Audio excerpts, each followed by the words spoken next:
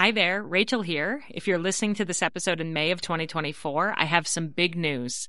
After selling out during the holiday season, my Flecks of Gold journal is available for pre-order right now and will be shipping to your home by the end of June. To celebrate, we're running an amazing pre-order sale for Mother's Day. Purchase the journal before May 13th and you'll get $10 off every journal. This is our best price of the year, even better than Black Friday, so it's the perfect time to stock up for gifts for family and friends. This 3-year journal helps mothers to notice, savor, and write down the fleeting golden moments that they experience with their children each day. So go to 3in30podcast.com/flecksofgold to reserve your copy, and you'll also see our brand new cover colors, as well as our new cover option, which is a wipeable vegan leather. So again, go to 3in30podcast.com/flecksofgold to pre-order your journal, and from now until Mother's Day 2024, they'll be marked down by $10 each. I can't wait for you to experience the magic of this beautiful gratitude journal for mothers. Today on the podcast, we're bringing back one of my all-time favorite episodes with one of my all-time favorite guests. Tony Overbay is a licensed marriage and family therapist, a father of 4 young adults, and an expert in teaching us how to maintain positive relationships in our lives. He's smart, funny, slightly hyperactive, and he has a great snort laugh. So basically, he's so much fun to interview and to listen to. I know you're going to love this episode. Stay tuned to the very end because I'm going to play a hilarious outtake for you, which is something that I almost never do, but this was too good not to share. This episode builds on last week's episode with Brooke Romney, almost like a part 2. Brooke talked about talking with our kids instead of at them, and Tony adds more takeaways to that discussion on how very important it is to maintain communication and connection with our kids during the sometimes tumultuous teen years, and that all starts and ends with trust. Do they trust us? And are we able to keep their trust by how we react to them when they have bad or unexpected news? Before we dive into the episode, I want to remind you that I'm coming to Arizona on Saturday, September 21st to teach my Declutter Your Motherhood workshop.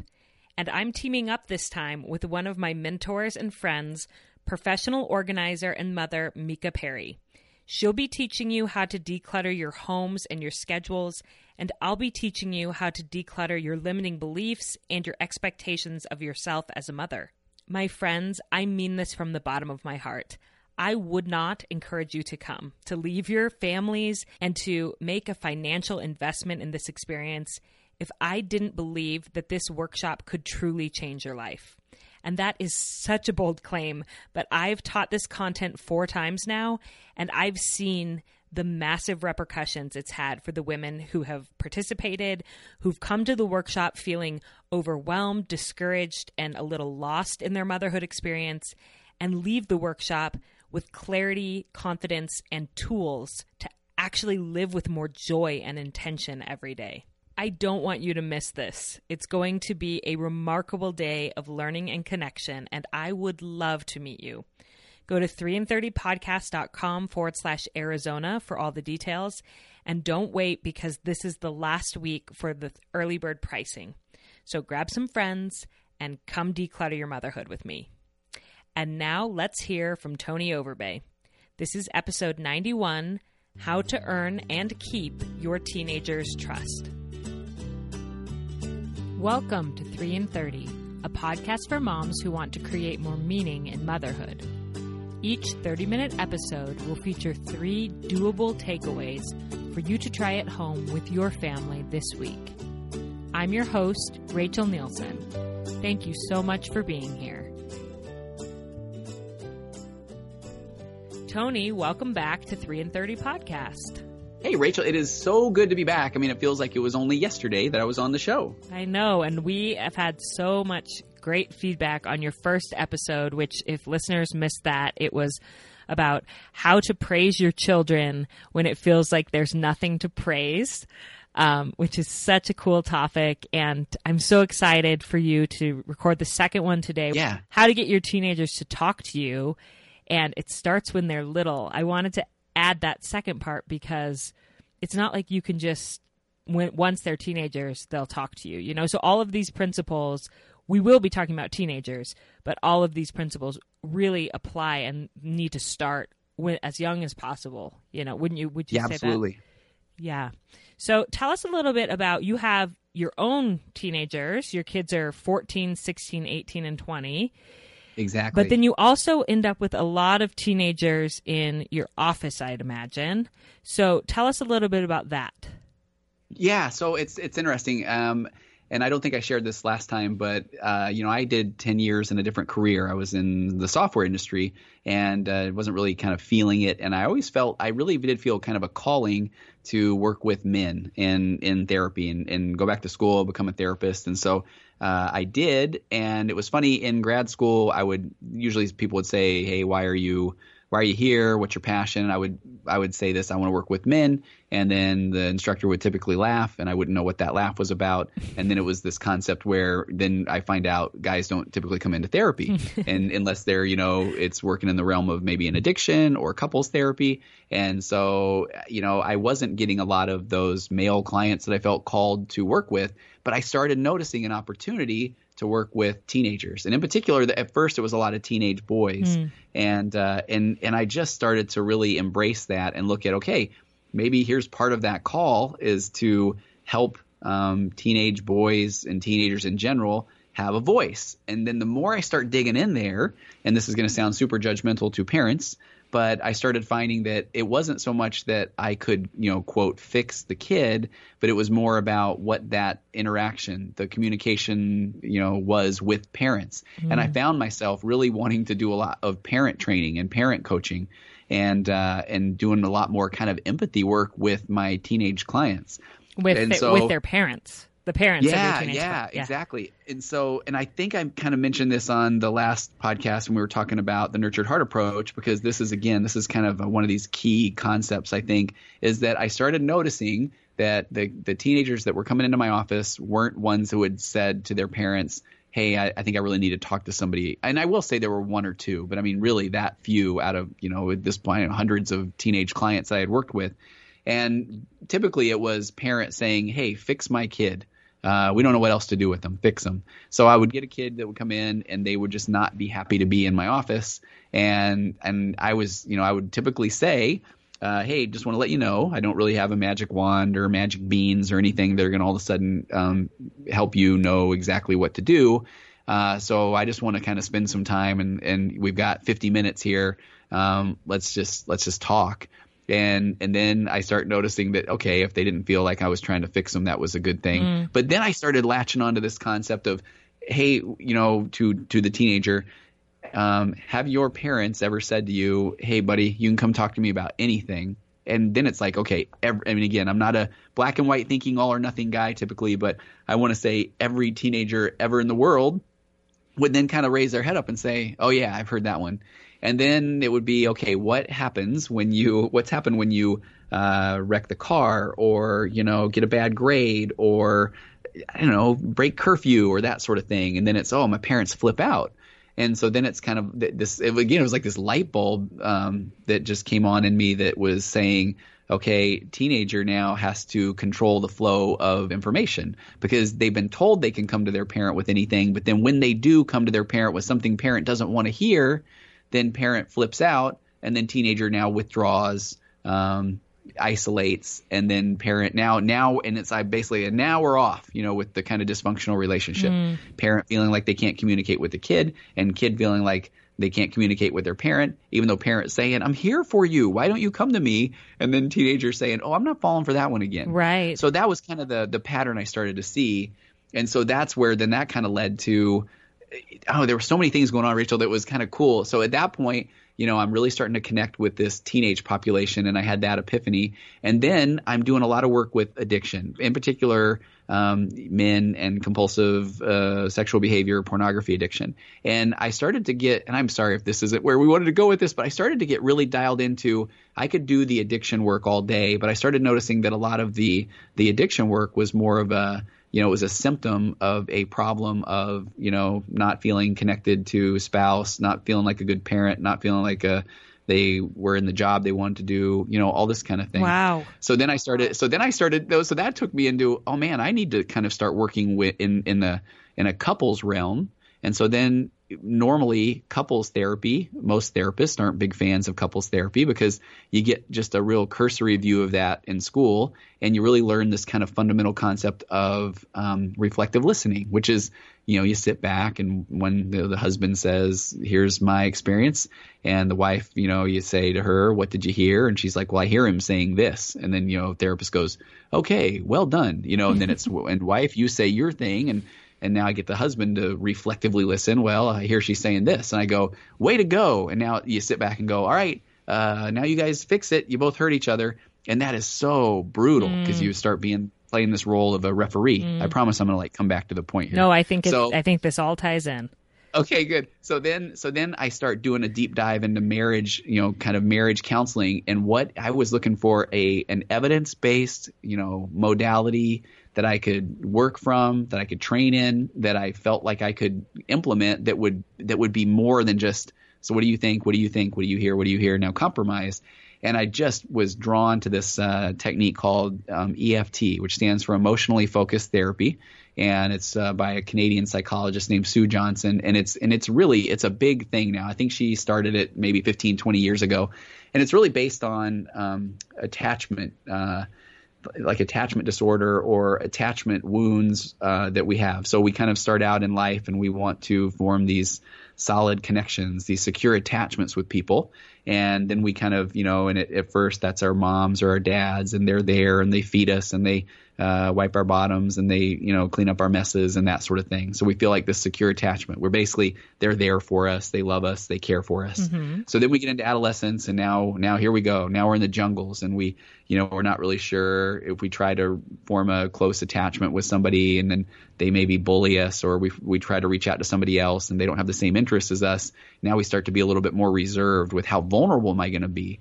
Then we move out into the teenage years, and now, it's just I don't know, it's a war zone there where, heaven forbid, we get really vulnerable with the wrong person. And now especially in today, and now there's going to be some social media posting about something, or somebody taking a picture of something, or, so then we really start to kind of isolate. So then, because it's hard to feel safe or connected or secure, secure attachments to people. And so then we get into relationships, and now all of a sudden, let's just say we're married, and now at this point, we don't want to be too vulnerable or open, because now there's this fear that, well, this person will leave too because they didn't sign up for, I think about when I'm working with guys. If a guy, most man brain says, if I'm going to get emotional, then my wife's going to say, oh, I didn't want that guy. I'm going to run away. I'm out of here. So then guy bottles up emotions, which is never helpful. And anyway, so so this is so this EFT kind of addresses that. Okay. So what it really sounds like is you have a passion for getting to the root of these issues that, end up with adults in counseling with serious problems with addiction and different things. Yeah. Really, down at the root, it's about attachment and good communication that can start in our homes. We can talk to our children in a way and teach them how to communicate in a way that will help them to have healthier relationships their whole lives. Is that true? Oh, man, so much. I'm glad you kind of jumped in there because I was going, right? So would you say that the first takeaway is what you talked about initially, about having that honest communication with our teenagers where we're not going to flip out when they tell us something, and to actually mean that they can talk to us about anything and we will react calmly. Is that your first takeaway for how to get your teenagers to talk to you? Yeah, and I like the way you put that, because it really it can't just be a, hey, here's a suggestion. It is an active process. It takes work. And here's where I'll throw a 10-second plug in for, I'm a big fan of doing, people call it thought work. I'm a big fan of mindfulness. It's learning how to not react in that moment. And I feel like that's super important. I'm glad you put that there. So you may want to react when your kid comes tells you that they're having sex, or that they're whatever it might be. Of course you want to react. Of course. You're human. But what do you do? Yeah. So you're human. And that's the thing I love about this. You're going to have those emotions, because that's kind of that's your experiences in life, and you want to be a good parent, and you've already been through things and all those things that then we start to lecture our kids about. But if we jump right in there with that, then they're just shutting down, because then it's like they just said something and then we just went ahead and shut them down because I already know. I've been there, buddy. I know what's going on. And it's like, no, listen to them. Pause, turn off that fixing and judgment brain and yeah, just kind of learn how to not, learn how to not overreact. Yes. Yeah. It's like practicing having a poker face. Yeah. When they, when my oldest was 2, he was playing with a friend and I was chatting with the mom, and after about 20 minutes, we realized we hadn't heard the kids for a while, two, maybe 3, and we went upstairs, and the door was locked, bad sign, and we knocked and said, "What are you guys doing in there?" And they said, "We're playing doctor." Oh. And I was so glad that door was there. Like, so we had this door, and we looked at each other, and she was like, "What?" And I'm like, whatever we see, like, stay calm. Like, we had this chance to, I'm like, they're little children, like, stay calm, act like it's not a huge deal, and we'll talk to them, And so then we had him open the door, and sure enough, we needed to have some conversations about some things. But I was so grateful that my friend and I had a chance to decide what we were going to do. And so it's almost like, in any scenario, imagine like you have that door, that closed door moment where you're like, go blank for a second and remain calm, and then open the door and talk to your kid. I like that, and maybe I've never actually said this one. I just thought of this one on the fly here, but I know when I get a chance to speak a lot, and I love that, and I'll always open the floor for questions at the end, and I love that part. And sometimes somebody will ask a question, and I do need a moment to pause, but I think there's that still part of me that wants to look like I'm in control of the situation. And there's this technique of, hey, that's a great question, and I'm really glad you asked that one. I mean, sometimes that's enough of a pause to kind of gather your thoughts. I almost feel like in a parenting moment, because I think I do this with my own kids, even though I've been doing this for a long time and I feel like I'm well practiced at it. But a lot of times, because I was thinking about this last night, driving home from a game with one of my daughters, we were in a pretty long drive, and she's kind of sharing some things, which I love. And one of the things I was like, hey, you know what? I just want to say I'm really glad that you feel like you can say this to me. Well, on the inside, I'm like, oh boy, all right, got to rally, get ready, no fixing and judgment. But you kind of had like that planned response. So I was like, man, I'm so glad you feel like you can talk to me about this. Yeah. So I don't know. I like that's the door. I like that the door approach. Yeah. So I have a little scenario for you, and if you don't feel comfortable, if this is like too therapist-y and you don't want to get specific with the scenario, I can always cut this out. Rachel, this is what I do. You got me all excited now. So when I was a young teenager, I vividly remember this because it was so unusual. My older sister, who was going through a bit of a rebellious phase, but she wasn't so much rebellious as her friends were. Yeah. And she brought home her friend who was drunk to our house. Yeah. And that was like, whoa, because I'd never like seen anything like that. And my parents are very like, we come from a religious background where we don't drink. Excuse me. And she said to my parents, you said I could always come here. Like, you said that I could trust you. And she wasn't willing to go home. Yeah. Like, she wasn't willing to go home. She wasn't willing to call her parents. And it wasn't safe for me to leave her there. Yeah. Like, I needed to bring her home. And at the time, of course, my parents were like, of course, like, let's put her in a bed. Let's, but I'm thinking, I don't know what my parents ended up doing. But what, as a parent, should you do there? Yeah. Like, because my sister was trusting them, but they also, there's like a parental pact. Absolutely. Almost like of like, what should they do so that they can get that girl the help that she needs, so her parents can be in the know when they need to be, but still honor and trust my sister bringing her home in that situation. No, that's a great. Okay, now I feel like I'm pausing. Rachel, that's a great question, and I'm glad you asked that. And I feel, see what I'm doing there? I'm putting some space there before I answer you. But actually, that is a great question because if this actually is perfect. Are you okay if we dig a little deeper in the world of EFT? I mean, you actually just set this up perfectly. So let's go. So that was our first takeaway, to invite the uncomfortable, honest communication. Yeah. And then the second takeaway is more of this emotionally focused therapy that you mentioned before. Exactly. And so tell us about. What is EFT and how would it apply in this situation? Okay, so I kind of gave that. I know I went a little deep there, and that kind of got us to this, with the attachment theory part and all that stuff. So now we're in this world of so EFT then, that's your sister put out what we call in the EFT world an emotional bid.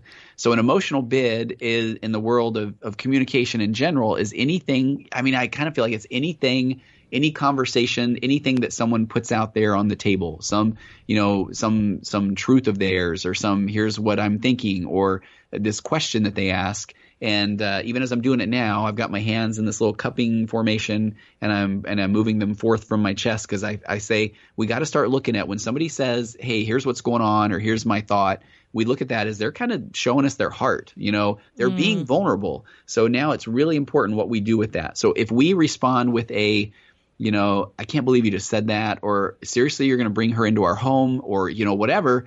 Then, man, what were you doing at that party in the first place? Absolutely. What we just did is exactly what, you can come tell me anything, champ. And then it's like, but just not the stuff that I don't want to hear. So we got to look at that. Like, this is an emotional bid. This is the person saying at the core of EFT. I mean, and if you're okay, I'm going to keep kind of throwing your sister's scenario there. That's fine. That at the core of that is saying, are you there for me? Can I count on you? Do you have my back? Do you love me? Those are kind of when we're putting out those emotional bids, whether it's like in a couple's relationship, or we look at that like when our teenager says something and we say, all right, I have to look at this as an emotional bid.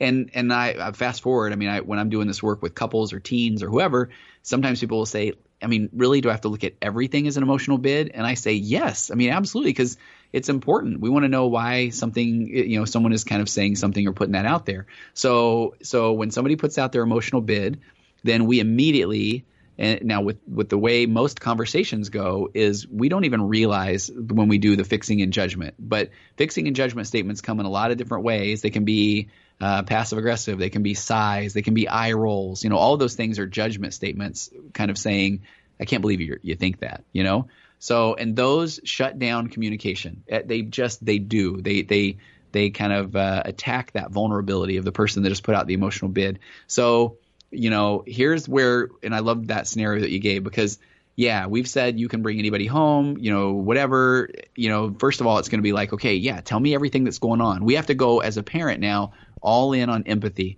And I'll super quick, whenever I give this talk, I like to say, remember, sympathy is just saying, man, that stinks. Empathy is, and I always like to give that scenario of where, you walk upon somebody and they're down in a hole, they've fallen in a hole in the ground.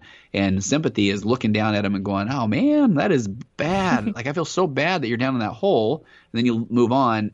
Empathy is jumping down in that hole and saying, wow, check this out. I'm here with you. Like, I feel this, and what can I do to help? So we have to learn how to just go all in with empathy with our kids. And so then it's like, your parents are doing a good job with, hey, yeah, tell me what's going on here. If they're like, well, we were at this party and this happened and she got this, and if she goes home, her parents will, kill her, and this, so already we're, and again, if I go back to the world of evidence-based, functional brain scans, when people have this kind of this empathetic response, then they, there is a part of the brain that lights up and says, oh, safety.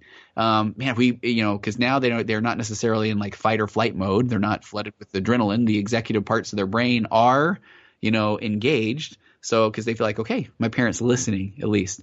And then parent doing good empathy work hears all of that. Now, number one, they are going to have a greater understanding. And I have a lot of parents who, if I'm saying, hey, do you know what your teenager's saying? And they're like, yeah, no, I know what he means.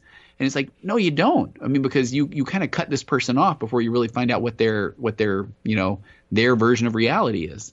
It's really listening. I mean, it's listening for a long time and listening hard and not interrupting and not, it's hearing them out. Yep. And so, and I'll give a more tangible, simple example, and then we'll kind of jump back into the one that you gave with your sister, which I do love. One of the simplest ones I've ever given is a girl who didn't want to take honors English or some sort of English, and I'm processing it literally in my office, and then the mom immediately is, hey, you're really good at English. You've done really well. You don't need to stress about it. When I was a kid, I worried about it too. And then I did it, and I did, so emotional bid was her saying, I don't know if I can do it. and then parent jumped right into fixing mode. So, and I want to point that out because often is the case where fixing mode is not coming from a bad place. It's not it's coming from no, you can do it. You've got this. And then this girl, gets teary eyed and I'm, basically, long story short, she identifies that she has a bit of a learning disorder, some dyslexia, that sort of thing, and had never said that because her mom was such a book person, English person. And so she never had said that. And then it was like mom was oh my gosh, why didn't you ever say, and it was because I never really get to, because, I know you kind of jump into this mode of, no, you can do this. And so I think that's the part. Now, here's the cool part. Jump back into when your question was like, what does a parent do? So a lot of times when we get to this part of EFT, the person who is receiving the emotional bid, so the parent thinks, wait, so I just got to roll over? I mean, there's nothing I can do here. But once you have that awareness, it's going to look different. And then it becomes about the semantics of language. So then it becomes about, you're not now going to attack, but now you get to share, it sounds so therapist-y, right? But now you share your truth. So it's in your scenario with your parents, I can imagine them saying, man, I'm so grateful that you did feel like you can come and talk to me. And I'm glad she's here in this safe place. Here's what I worry about. I worry that as a parent, I would be up all night if I didn't know where my daughter was. Or I worry that, and there's all these phrases you get to use in EFT where it's, or here's my train of thought. I worry that she will wake up in the middle of the night and not know where she is and endanger our whatever. And so you're not saying, I can't believe you brought her here. This isn't safe. This isn't a good idea. I'm going to call her mom. But then when you're really good at this empathy and this EFT skills, now, in theory, your sister hears your mom's concerns or your dad's mom, your parents' concerns, and now she has more understanding. And so now maybe, and again, it's not that we always have to have this perfect compromise, but maybe with that said, now, your sister might understand a bit more, and she's like, okay, no, I hear you. So, maybe it's okay if you guys reach out, or let's just kind of give it a couple of hours and let's see what's going on, or, and now it's a productive conversation. Right. Yeah. And I was even thinking of that specific scenario. I mean, we knew that girl well and loved that girl. Yeah. And so I think it would be appropriate for my mom, and probably this is what my mom said. I wasn't in the conversation, but we love her. Like, I love her and I want what's best for her. And, her parents need to know. And this is why, So again, it's that empathy of, you're not in trouble. She's not in trouble. I love both of you and I want to do what's safe. Like, my job as your parent is to keep you safe, and I want to help keep her safe. Yeah.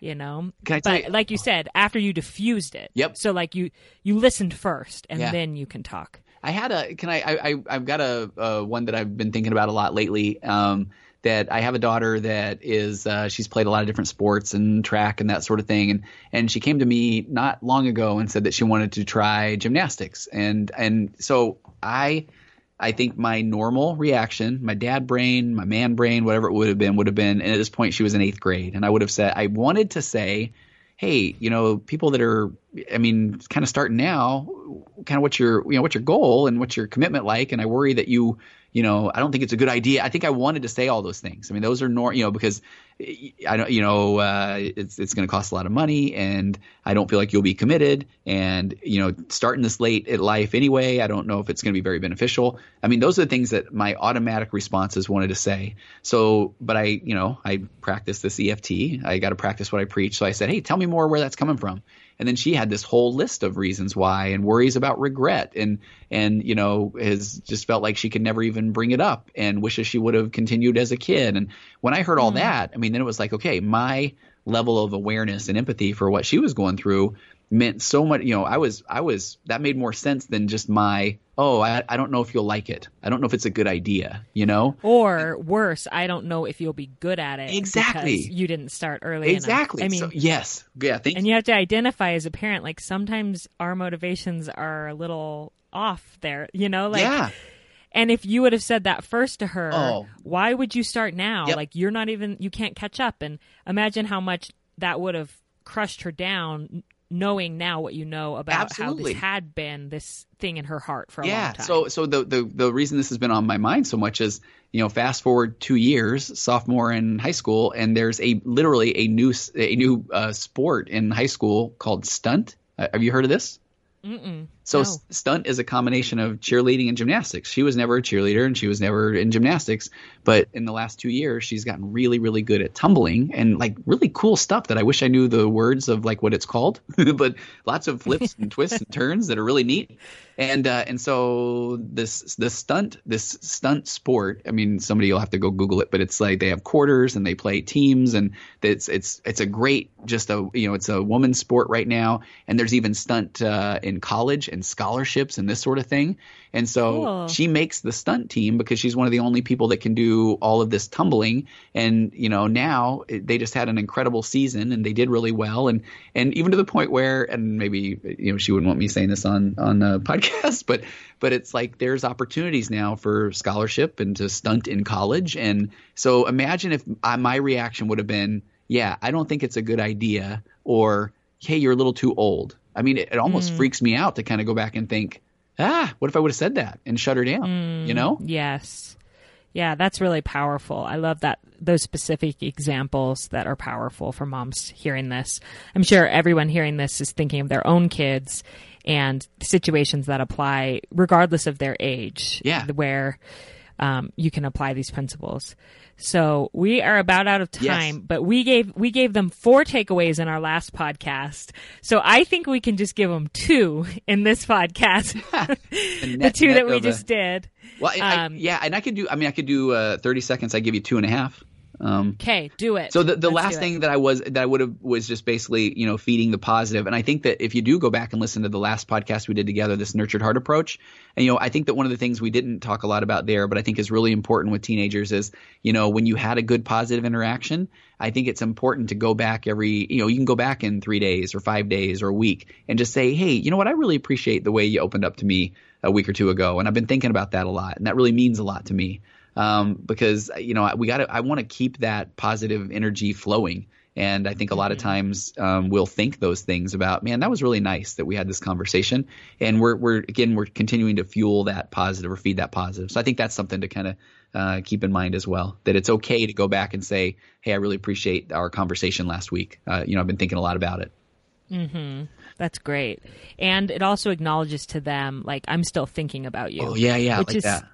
Something that I talked about in other podcast episodes is the importance of following up, like with our kids and our friends. Like when when they come to us with something they're concerned about or even something that they're excited about, to not just move on and forget about it, but to follow up and say, hey, I'm still thinking about that. Thank you for sharing. Or how are you doing? Are you okay? Whatever.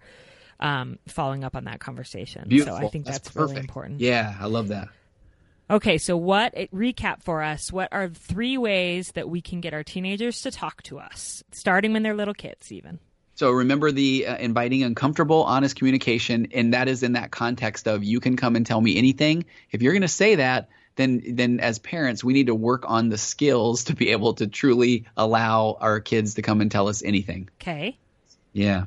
The second one is then it's this whole emotionally focused therapy or EFT concept of really going all in on empathy. And empathy is wanting to I want to hear everything about why my teen is presenting me with this emotional bid, why they are sharing this information with me. And I'm going to turn off my fixing and judgment brain because I want to hear this. And I loved the script you said there. I wrote it down while you were talking.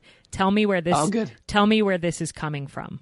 I think that is a great line to use if your kid's upset, if they want to try something new, whatever it is, to just say, tell me what you're thinking or tell me where this is coming from, and then listening with empathy. Yeah, perfect. And then number 3, feed the positive, not the negative. And then I like what you said is follow-up. I really like that. Mm-hmm. Yeah. Tony, thanks for coming on a second time, and tell us what resources you offer. And I feel like particularly your resource for pornography, which in this episode about teenagers, I think is maybe even more pertinent because this is a problem that more and more teenagers are facing in our generation. No, so, TonyOverbay.com. And they're linked to my podcast. You can sign up for programs on couples and parenting and that sort of thing. But I have a program called The Path Back, which is an online pornography addiction recovery program. And you just said something just very, very profound, and I love there where again, we could do a whole episode on that, Rachel, where, that you can talk to me about anything is what, we need to have the ability to talk with our kids about things like pornography and not have them feel like the guilt and shame that comes with that. So they can come to us, so that we can be a resource for them and provide them with help. And that's one area where I feel like a lot of times the parent's reaction or the anticipation of what that reaction will be does keep a teenager from asking for help. Getting help. Yeah. And then that leads to isolation, which leads to, then if there's relapse and acting out again, which then leads to toxic shame, where it's like, I'm such a bad person, I'll never get over this, when there are tools and resources and things out there to help. But if a teenager doesn't feel like they can be open about even a topic like that, then, man, that's a place we need to really work on. Yeah. So you have a program for that they can find on TonyOverbay.com. Yes. Or they can get in touch. They can get in touch with you there if they have further questions. So, okay. Thanks for being, now I'd say a regular contributor. I love it.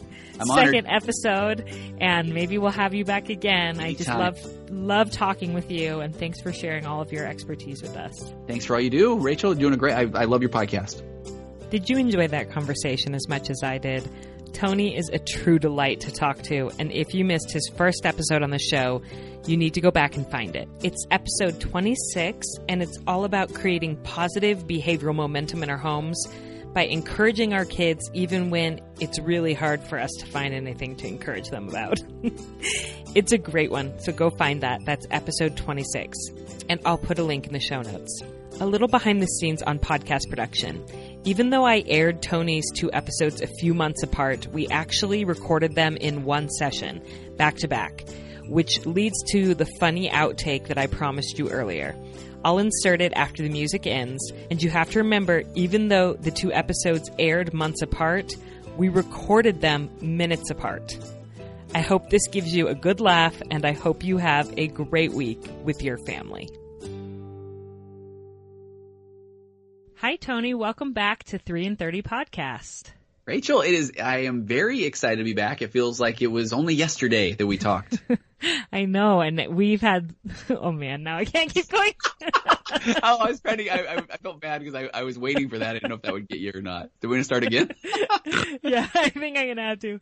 I was about to say, and we've had so much great feedback about your episode. I know, which is real. I mean, you will have it, but okay. I know. Right. You know what? I'm going to say that. Okay. All right. I like it. Okay. You tell me when we're ready again. I'll stop. As well. It seems like just an hour ago that we were. I know. I wanted to say that too, but that's too specific. Yes. Okay. Here we go. I'm going to get serious now. Okay.